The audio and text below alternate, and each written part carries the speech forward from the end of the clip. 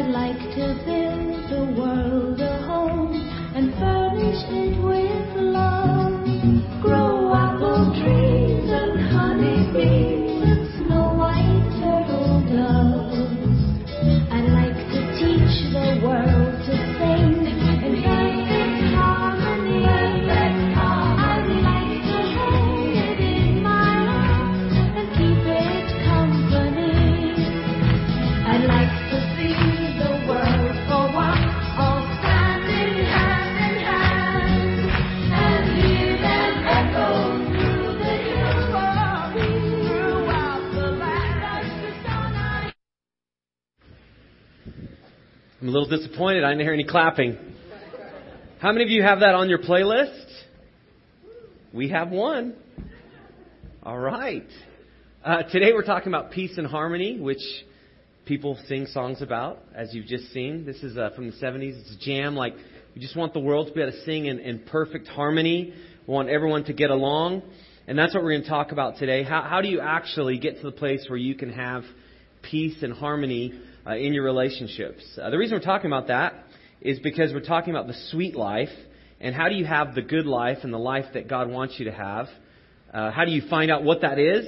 And then once you know what it is, how do you actually go down the path to getting to that destination, to experiencing life to its fullest?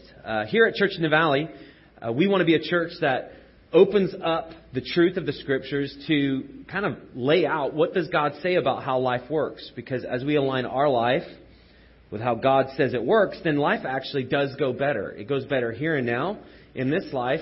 And then also we get to join Him in eternity as we've decided to follow Him as the leader of our life. And so over the next few weeks, we're going to be looking at the Scriptures and kind of pinpointing what are some really crucial things that we need to live by and we need to live for in order to experience the sweet life that God wants us to have. If you've grown up in the church, you may have a lot of really valuable history of what it means to follow Christ. You may have some baggage of what that means. If you're new to Christianity, you're investigating, you're not exactly sure the kind of God that Christians follow. And so our hope is that you get a clear picture or a clearer picture of what God wants for us. And He's actually a good and gracious God. But to experience peace and harmony in our relationships, you've got to actually have more than a song. By singing words, you can't actually make anything change because we're people and we actually have to change in order for things to change. And so that's what we're kind of talking about. How do we actually become people of change to bring about the things that God wants from us? If you missed last week, we talked about how the sweet life comes as we actually put other people in front of us. And you may be thinking, how can life be sweet if we let people go in front of us? And that's actually part of kind of the upside down, counterintuitive things that you find as you learn more about God, is that things that necessarily make sense to us, He usually flips. And oftentimes we think, if we want the best, then we have to look out for us. If we want our goals, then we have to push for them. But what you find, according to the Scriptures, is it's actually when you put others in front of you that good relationships flow. And so big part of this series is how do we have sweet relationships, because sweet relationships actually help us to have a sweet life. If you don't have sweet relationships, it's very difficult to have a sweet life. And so we're going to continue on that today, talking about how to experience peace and harmony. I don't know about you, but every day I wake up with really a goal of how can my day go as good as possible. I get up on time. I get everything done I need to. I get to work. Traffic's not that bad. Everyone at work, we're treating each other right. There's just kind of everyone working together. And then my days, I wake up and that picture I have and that idea I've had, sometimes it doesn't happen. Like there's stress. I'm overwhelmed. I feel just like I've got all these things at me at once. You guys know what I'm saying, right? We have kind of what we want, the perfect picture of our day, and then we have what is. We have reality. And oftentimes those two don't match. And so peace and harmony is very appealing to me. And I'm sure peace and harmony is very appealing to you. But most of our days aren't full of just birds singing and people singing this track in the back of our lives. It's actually a lot of work to experience peace and harmony. So we're going to talk a little bit about that. One of the things related to peace and harmony is that we kind of have this perfect day, but you can't have a perfect day because people are not perfect. You guys come to that conclusion that you're not perfect, people aren't perfect, and therefore days aren't perfect. It's actually something you learn really early on in life. Things just don't go how we want. And when we're young, when they don't go how we want, we can throw tantrums, we can get people to really do what we want. But as we get older, we realize we actually can't throw tantrums and it actually look civilized. Have you ever tried to throw a tantrum as an adult? Right? I mean, you may try, but you don't want anyone to see. Right? That's embarrassing, but it's so easy within us. When things don't go our way, we just throw these little tantrums. People would just cooperate. They would just go along with what we want. Everything would go better. And so we're going to talk about what do we do when this peace and harmony we long for and the day that we have pictured doesn't actually happen. When the peace and harmony, we're not actually singing in peace and harmony. It's like awful. And no one's singing the same song. Sometimes that's how my life is. And so I want to kind of start and talk about why is it that we have conflict.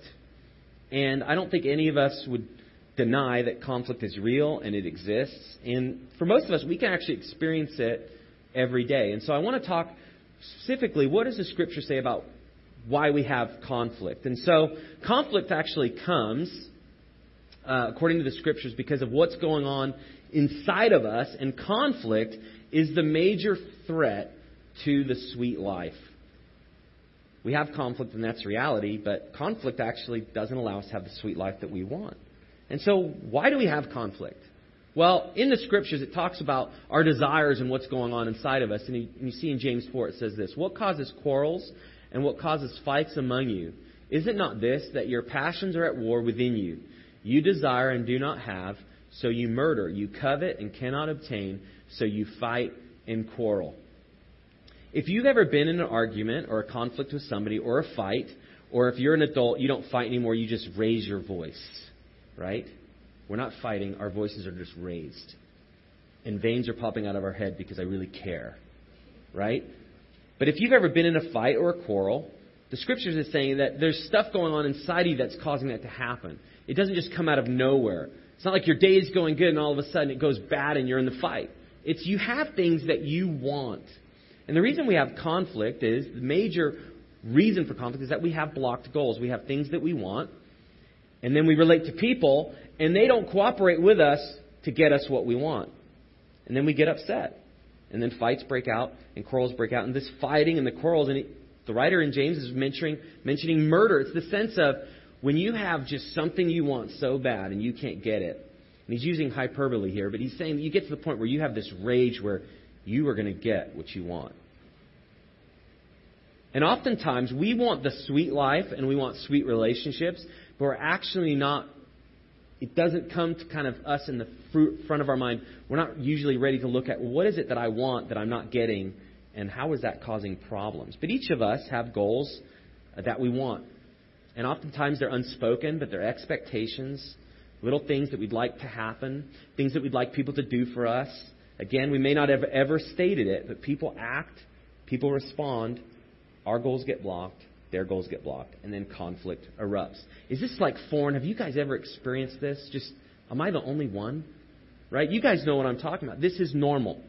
We experience this. In the Scriptures, this is what's happening. There's passions, there's desires, there's goals. We each have them, they get blocked, and then that's when fights break out. And so conflict is the major threat. But oftentimes, it just hits us out of nowhere. Recently, I went to the library, and I don't know about you, but I go to the library because nothing says peace like a library, right? That's why you go. I mean, you actually can't even breathe that loud in libraries because, you have people everywhere. Shh, shh. And so I'm sitting and I'm doing work, and all of a sudden, I hear this person that's just playing music. And in their seat, a few chairs down, just jamming. It's like an elderly man, but he's jamming to this song. And he's just blaring it. And everyone around the library, around this section, just starts looking at each other. we're in a library. Someone's breaking the library code. And, everyone's looking, and we kind of see that there's this man that it seems like the sound is coming from. And it's just kind of this tension that everyone is just feeling like, okay, whoa, why are we having a concert in the library? And then I'm looking at this man, and I realize that he has headphones, and they're plugged into his phone, but he actually hadn't plugged them in the whole way. And so he's jamming, thinking it's in his ears, but everyone can hear it. And as I was sitting there, I was like, this is like what conflict is like. Everyone notices there's a problem, but the one person that can solve it's not acting. And so somebody just finally says, hey, sir, can you turn that down? And everyone's, oh, wow, we're in the library, like stuff's getting heated now. And I kind of I have a nervous giggle sometimes. I'm like, oh. And I'm just sitting there. I'm like, this is crazy. Like the library, like there's a concert. Somebody just said something. And the guy's not doing anything. I'm like, oh, like what's going to happen next? I'm not going to lie. Like I was not moving. I was ready to see what was going to happen next. And what I realized is that the man just had no clue that his headphone jack wasn't plugged in. And then finally, like, this was minutes after somebody had said something. I don't even think he heard that. And then finally he just plugs it in. And then all of us are like, okay. And that just shows sometimes it's intentional, sometimes it's not intentional. But you get this sense of things that are unsettled. And that's just a picture. It's in the library. We have an expectation. We all want something to happen. And something occurs that causes like this ripple effect. And everything was unsettled and nothing was going right. It was just an accident. Sometimes we do things on accident. Sometimes we do things on purpose. But people are impacted by what we do. Right? We see that all the time. What we do makes a difference in the lives of other people, for good or for bad. And so I want to spend the rest of the time looking at, well, what do we need to do to actually experience the right way to handle conflict? Because if you go by like what we did in the library, it was very like passive aggressive. We all kind of wanted to say something, but none of us wanted to say something, and I just wanted to watch the show. Okay, that can be how we are with conflict. Like, at least I'm not in the center of it, but I get to watch. But in the Scriptures, there's actually some specific like steps that we can take to deal with conflict. That's the great thing about the Bible. It highlights what is real about life, and then it shows what you do with what is real. That way we can actually have steps. But if you're like me and you hear like conflict, I kind of go into like the different times when I was growing up. Whether I was younger in school, we learned like conflict management, conflict resolution. If you're at work, most companies spend thousands and thousands and thousands of dollars on conflict resolution, conflict management training. Has anyone ever been to a conflict management or conflict resolution training at the workplace? Right? They want you to go to that because they know if there is not peace and harmony, if there's the workplace full of conflict, you're not going to thrive. The company's going to suffer. And so this is real stuff. So companies throw a lot of money at this. But the reason I bring this up is oftentimes when we talk about conflict, we think through like a training that we've been to. The 3-step process. And I have a favorite show called The Office. And every time I think of conflict resolution, I think of this. And so because I think of it, I want you to think of it too. Let's watch it together. A mediator's tool chest. Okay. Well, before we get started, you should know that there are 5 different styles of conflict. My Shaolin temper style defeats your monkey style. Can we go? I have a lot of work to do. No, this is important. Okay, the first style is lose-lose. What's the next one? Just hold on, please. Okay. If we do lose-lose, neither of you gets what you want. Do you understand? You would both lose. Now I need to ask you, do you want to pursue a lose-lose negotiation? Can we just skip to whatever number 5 is, win-win or whatever? Win-win is number 4, and number 5 is win-win-win. The important difference here is with win-win-win, we all win. Me too. I win for having successfully mediated a conflict at work. Win-win-win. But that's kind of how we view like conflict resolution. Okay, what are the steps I have to do so I don't have to deal with this anymore? And at work, oftentimes we approach that because we just don't want to be in a training. Can I stop doing this work so I can get back to my work, right? But in life, like, that scenario is also real. We just get to the point where, like, how can I just get around this?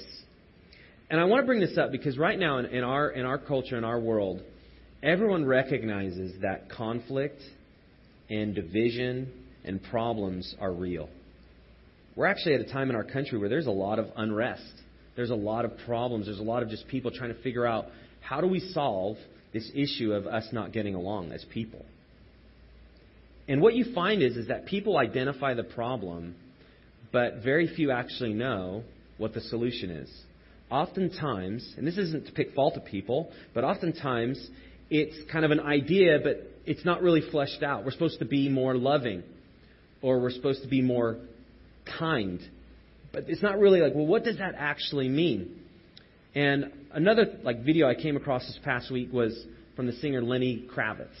Okay, Lenny Kravitz is a rock and roll singer, has had many hits, and he had a song called "We Want Peace."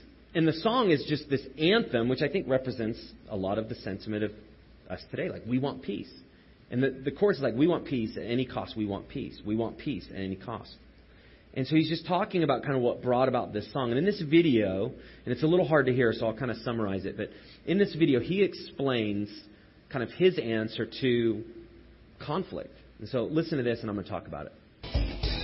Each of us as individuals can affect peace by being beautiful people, by being peaceful people. Charity begins at home. I heard that growing up my whole life, and it's true. So each of us has to represent what it is we're trying to achieve. He said that each of us as individuals can affect peace by being beautiful people. I actually love that idea. But when it comes down to it, what does it mean to be a beautiful person? And how can that affect peace? And then I read James 4, and I realize that actually I'm not like a beautiful person. Now, I don't mean that like on the outside. I also would never say that as well. In fact, I've never said that in my whole life, except for now. But I don't consider myself a beautiful person outside or inside. Now, I don't mean that I'm scum, but I mean if James 4 is true, then anytime there's conflict and there's quarrels and there's fighting, it's not because I'm not being beautiful. It's because I have things inside of me which are wrong.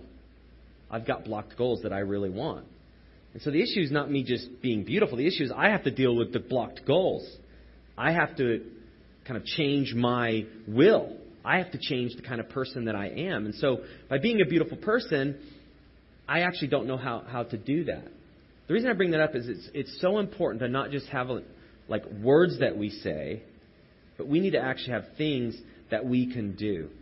And so I want to talk a little bit about things that we have to move past to experience real peace. And it kind of comes from strategies and common strategies that we have in the view of conflict. Because conflict is the opposite of peace.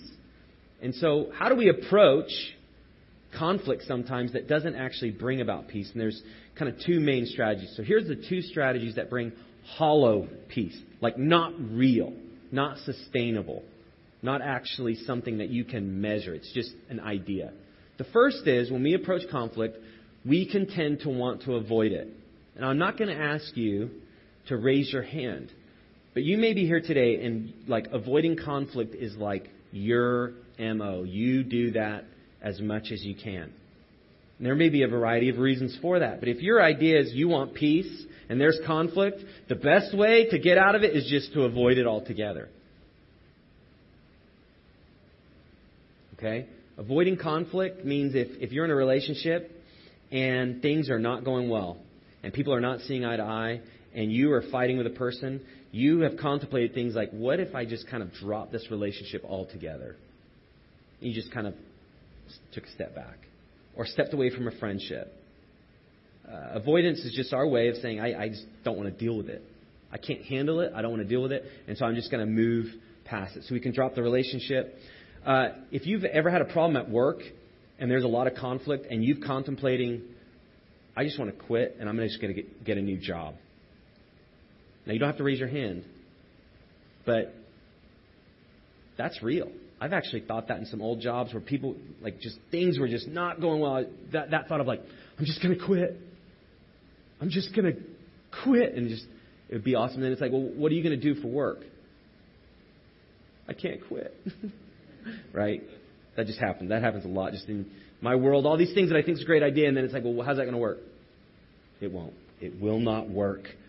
But that's this idea. We just want to get out of the workplace. We want to get out of a relationship. Another way we avoid is we just act like there's not a problem at all. I have actually done this quite a lot too. There's conflict, and you just kind of act like it's not that bad. They didn't mean that. I didn't mean that. No big deal. But what tends to happen when you avoid conflict is it actually doesn't deal with the issues. Things just are underneath the surface. But it's like a volcano. Just because you can't see it, at any point it can erupt. And that's what happens when you avoid. Just things underneath the surface, and then it can explode. And so avoiding conflict, that's not the answer either. Jesus knows that we have these kind of common responses. And so when he lived his life, and he was trying to help people work through conflict and deal with their relationships and kind of point people towards the sweet life, he actually commanded them to act the opposite of these tendencies. So Jesus, he explained that you can't avoid conflict. You actually have to go and deal with it. He says this in Matthew 5. Listen to the action. So if you're offering your gift at the altar and then remember that your brother has something against you, leave your gift there before the altar and go. First and be reconciled to your brother and then come and offer your gift. He's talking to a group of Jews, highly religious people. And he's telling them that if you're worshiping God and they remember that there is a problem in a relationship that you have, the most holy and worshipful thing that you can do at that moment is to stop worshiping God, whether it's singing, whether it's giving, and you go and seek peace with somebody. You seek reconciliation. It's decided you stop the very worship of God to take care of something. And what Jesus is saying in that moment is, when you actually have conflict and you don't deal with it, your worship with God is there's like a block there. There's a wall. And the way you actually deal with it is you have to deal with the reality of our relationships. And so what Jesus is saying is you can't act like it doesn't exist. You can't just kind of stuff it somewhere. Because again, it doesn't go away. It's there and it will just erupt. So Jesus is saying, instead of avoiding, go and make things right. It's a priority he's talking about. So that's just a helpful scripture. This is, again, kind of the counterintuitive. We want to avoid. Jesus says you actually need to pursue. You need to take initiative. Okay? That's a key step to the sweet life. You can't avoid conflict. Peace with others, it leads to the sweet life. But again, it's not an idea. It's not just being a good person or loving people. It's actually an action. It's something that we have to do. Now, I don't know about you, but I have had people in my life that have avoided conflict, and I've seen really the scars of this over time. And what happens over time is people just, they don't deal with things that are wrong. And then over time, over the years, sometimes months, the relationship, it just dies. It gets stale. There's no more life left. And so avoidance doesn't help the relationship. In fact, over time, it actually kills it. And so you can't avoid conflict. You actually have to deal with it rightly. And so that's what Jesus said. There's another verse connected to this in Matthew 18:15. Again, kind of hear the activeness of this opposed to the passiveness. If your brother sins against you, go and tell him his fault between you and him alone. If he listens to you, you have gained your brother. This is talking about the church again. But if somebody has done something wrong to you, the Scripture is saying, don't act like it didn't happen. In fact, the way that you deal with it is in love. You go to the person and you say, there's a problem here. Like, you have hurt me or you have done something that is wrong. But I love you so much. I want our relationship to be good. And so I want us to work this out. And so forgiveness can happen. So if you want sweet life, you have to have sweet relationships. And sweet relationships come as forgiveness is actually real. Now, this is really helpful. In just this verse, you see that this isn't a show. This is something that happens between two people in humility. And then at the end, if your brother hears you, you've gained your brother. It's meaning if you work this out, then you now have this tight bond of a relationship that God will really use to bless you and the other person. So we can avoid conflict. The other strategy that's hollow towards peace is that we sometimes think that we just need to appease evil. And that is this idea of like peace at all costs. Whatever we need to do to make sure it's peaceful. Now, in my early days as a dad, I can relate to this with young kids. Because there's a part in you as like a parent, especially if you're low on sleep and kids are just kind of going crazy, where you're like, whatever I need to do to make you happy, I will do. If that means a cupcake at 7:30 in the morning, I will go buy it right now. You know, when you're kind of just wanting peace at all costs, you'll do things that actually aren't helpful. That can happen in parenting. It can happen in our friendships. It can happen in our family. But oftentimes people think Jesus was somebody that was peace at all costs. And they use some of his own teaching to kind of prove that point.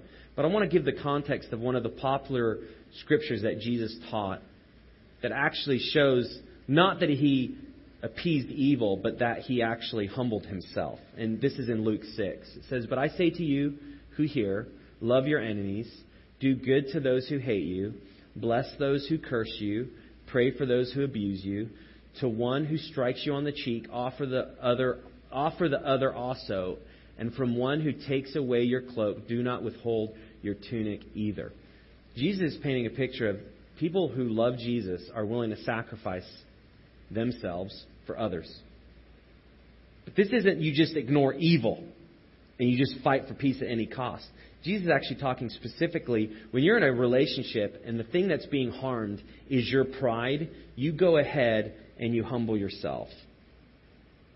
Oftentimes, kind of the symbolism of turning your cheek is just this thought of, okay, I can fight for what I think I deserve, or I can let it go in this instance and just humble myself. That is one of the hardest things to do. Because when somebody wrongs us, we actually want them to know. And that's healthy. You can't just be wronged. That's part of appeasing evil. Also, you can't just let people walk all over you. But what Jesus is saying is, when all that's being hurt is your pride, then humble yourself. And God will take care of you. In fact, Jesus modeled this too in 1 Peter 2. Check out this verse. It says, when he was reviled, this is talking about Jesus, he did not revile in return. When he suffered, he did not threaten, but continued entrusting himself to him who judges justly. Have you ever gotten to a point where you're trying to do right to somebody and you feel like you can't win? In fact, have you ever said that? I can't win with this person. I've said that. It doesn't matter like your intentions. It doesn't matter how good you're trying to do. It's just not going right. What Jesus is saying is there's just a point in which you can't spend your life trying to get back at people for what they've done to you. You'll not have a sweet life. It will be miserable. Because that doesn't deal with the damage that you've experienced. It doesn't deal with the hurt. It doesn't deal with the pain. But what Jesus is saying is, if you entrust yourself to God, if you recognize that you can't fix your own problems, you can't fix the other people in your life, if you get to the point where you can surrender to God and say, God, I trust you to make things right for the things that I've done, and I trust you to make things right for the things done to me. That's what faith is. I'm not going to spend my life trying to fix all the things done to me and fix all the things I've done, but I'm going to entrust myself to the one who will take care of me. And so Jesus isn't saying peace at all costs. He's saying if you humble yourself and you trust God, He will take care of you. And so both of those we have to watch out for. Avoiding conflict, appeasing evil. Then in the Scriptures we also get the picture of then what are we supposed to do? If that doesn't work, then what are we supposed to do? Well, the sweet life grows when we pursue peace. It's not by avoiding conflict. It's not by appeasing evil. But it's by actually pursuing peace. Psalm 34. This has just really challenged me recently. What man is there who desires life and loves many days that he may see good? It's basically the psalmist is saying, like, do you want a good life? Do you want things to go well? Do you want to find success? Keep your tongue from evil and your lips from speaking deceit. So be careful what you're saying. Watch your tongue. Watch your words. Don't try to deceive people. Don't come against people. And then he goes on, turn away from evil and do good, and then seek peace and pursue it. So seek peace and pursue it. Christ's followers realize once they decide to follow Jesus that seeking peace and pursuing it is a big part of the life that we're supposed to live. It means that we are going to clear up relationships. It means that we're going to put other people in front of us. We don't do that because we're special. We don't do that because we have it all together. We do that because that is the life that Jesus lived. And when we decide to follow Him, we get the Holy Spirit, which is God in us, giving us power to actually deny ourselves. And so we can seek peace and pursue it because God gives us the strength to do it. We can't fix ourselves. That's what a Christian is. You realize you can't fix yourself. You can't fix your situation. You need God to allow you to be changed on the inside, to make different choices over time, to develop different reflexes, where you can get to the point where you don't have to deceive. You don't have to speak wrongly, but you can actually seek peace and pursue it. So I want to talk about what this looks like in our relationships. Now, again, if you get to the point where you can't win, there may be a relationship that you have that you actually can't seem to get over the conflict.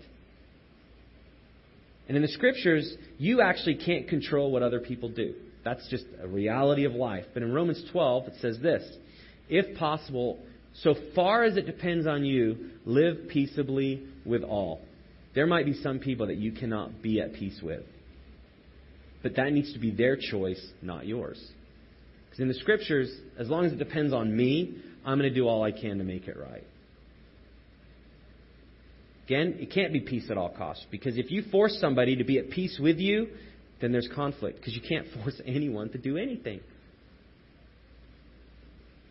But as long as it depends on you, you can. So there's still going to be problems. There still will be friction. But our goal is to live at peaceably with all as long as it depends on us. So how do we do it? So I want to just get practical with you in your relationships, whether it's your family life, whether it's your workplace, whether it's with roommates, whether it's with friends, spouses, kids, siblings, whatever it is. Here's some just practical steps that you can seek peace and pursue it. First is stop arguing. An argument is where two people are trying to make points, and most of the time they're different. And that's where an argument is. I want this way, or I see it this way. You want this, and you see it this way. And did you know it's actually really hard to continue an argument without two people? Isn't that just so profound? Because an argument without two is just somebody talking to themselves, right? But the Scriptures say this, the beginning of strife is like letting out water, so quit before the quarrel breaks out. The Proverbs use kind of these word pictures, but oftentimes we can approach like conflict, like you have a glass of water, and when you're arguing, it's like little nails that are just kind of on the glass, like tink. I just said something that I really wanted to say because I'm so mad at you, and you said that, and that hurt me, and I'm going to hurt you. Tink. And we just think like, wow, we're just kind of jabbing each other and saying these things, and then you get to the point where the nail strikes just right, the right force, and the glass begins to shatter, and the water begins to come out. At that moment, can you do really anything to allow the water to stay in? No, it's out, and it's gone, and you can't put the water back in there. So the way that you deal with arguing is you actually stop. And I don't know about you, but I grew up like in an argument. The goal is winning. Anyone else? Like in a conflict? Like the goal wasn't stopping, because that's not an argument. The goal is winning. And so I was the classic say the last word. And so when people would say, well, you just want to say the last word, I'd say, no, I don't. Yeah, you do. I don't think so. See, you're doing it right now. Maybe. And that's how I rolled. And my sisters, to this day, they love me. That's by the grace of God. And my parents, by the grace of God. But I wanted to win. I wanted to say the last word. But the way you do it is you just stop arguing. Proverbs 12:16. The vexation of a fool is known at once, but the prudent ignores an insult. So if somebody said something to you, and you have a rebuttal, and you want to defend yourself, sometimes as that's just boiling within you, like, oh, no, you didn't just say that, right? You just I can't believe you just said that. And you're just thinking of, okay, do I do it in the next 30 seconds? Do I do it in a minute? But I'm just going to unload. The Scripture is saying is just the wise person, the person that understands how relationships work, is there's just times where you ignore an insult. See, being a beautiful person, what does that mean? Ignoring an insult? Uh-oh. What? That doesn't seem that beautiful to me. That seems like you've lost. But again, conflict isn't measured by winning or losing. It's measured by doing what's right. And so stop arguing. Now, if that hasn't kind of challenged you yet, this one gets to me. In conflict, in a fight, in a quarrel, however you want to say it, look at your part of the problem. That's the second thing. Look at your part of the problem. I know in my own life, as I'm in a conflict with somebody, I have a percentage that I've determined is their fault, and a percentage that I've determined is my fault. And most of the time, if you'd have to guess, which percentage usually has the most fault? Any guesses? Them. Sometimes it's 90-10, 80-20, 51-50. They still have the majority. Right? But everyone does this. We have like our percentage where it's them, our percentage where it's us. But we are usually very favorable to our own percentages. What the Scriptures say is actually look at your part of the problem. Matthew 7, this is like a funny scripture that Jesus again uses to make a point. You may have heard this before, but it says, when you see the speck that is in your brother's eye, but do not notice the log that is in your own eye, or how you can say to your brother, let me take the speck out of your eye, when there is a log in your own eye, you hypocrite. First take the log out of your own eye, and then you will see clearly to take the speck out of your brother's eye. A few years ago, I spoke about this passage, and I just decided, like, what if I actually just showed what this would look like, and I had this, like, plank that I just held outside my eye. And I'm not doing that today, but that's usually how conflict is. We tend to look at all the little things that people have done and are doing, and we have this tree hanging out of our eye. And we're just whacking people with, whoa, you are messed up. What's wrong with you? And they're like, psh, psh. And they get like, really? But that's so easy. We just see the problems in others, and we don't see it in us. So the Scripture is saying, deal with the log. Deal with the tree. Deal with the plank. Look at your part of the problem. Then the last way to promote peace and to seek it and to pursue it is to listen. And I'm not going to read the Scripture, but in James, it gives like a 3-step kind of process for how you deal with conflict. And it is to listen. It's to not be angry. And it's to quick to listen. Now I can't remember what it is. Everyone should be quick to listen, slow to speak. Oh, it is up there. Slow to speak and slow to anger. So you listen, you be quiet, and you just don't let the blood boil. Oftentimes in an argument, we don't want to listen.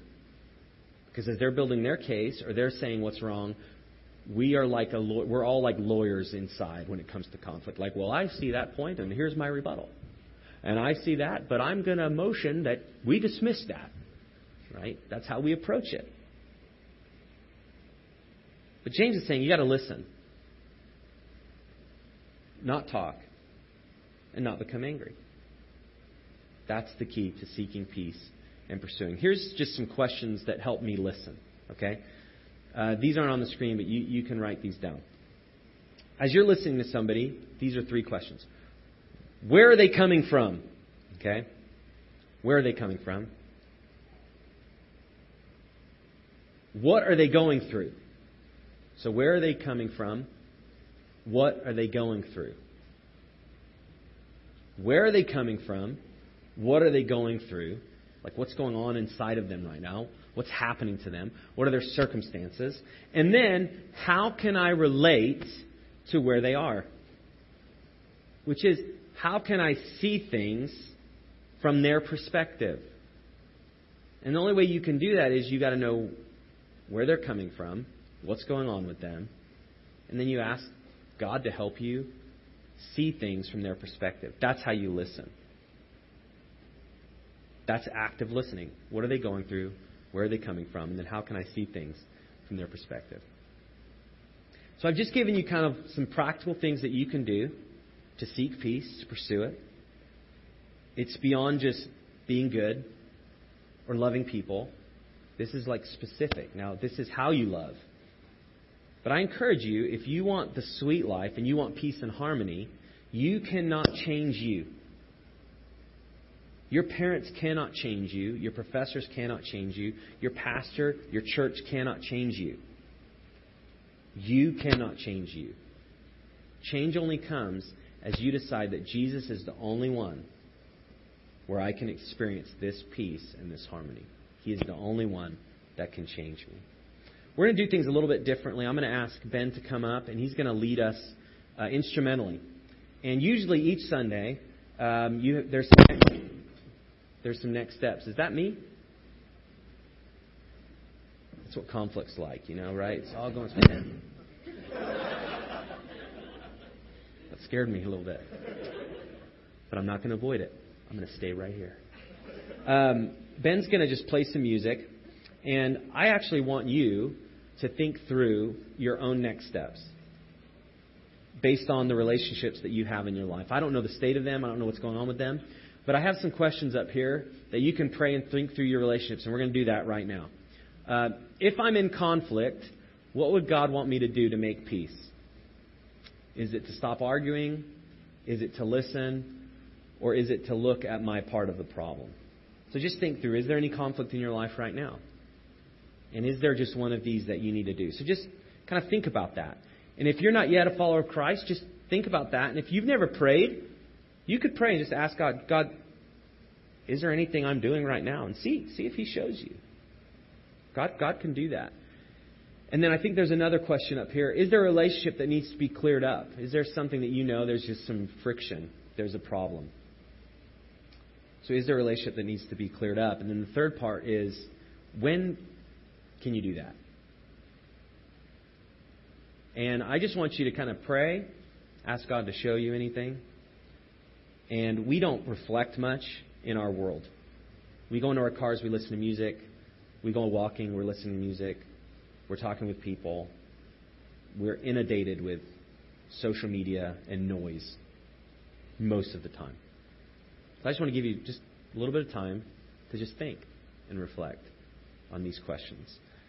If something comes to your mind and you want to take a next step, you can write that on that connection card. And what I'd love to do this week is I'd like to pray for you to take that next step. So if you fill out your connection card, and if something comes to mind, you want to write it on there, they're blank, then I will pray for you this week as you take it. So I'm going to wrap us up in prayer, and then I encourage you to think that through, and then Ben's going to close out the service. Let's pray.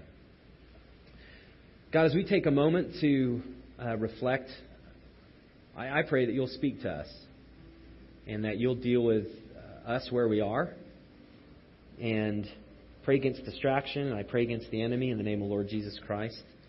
And I ask, God, that we'll have just a real clear idea of how to seek peace and pursue it in our own relationships.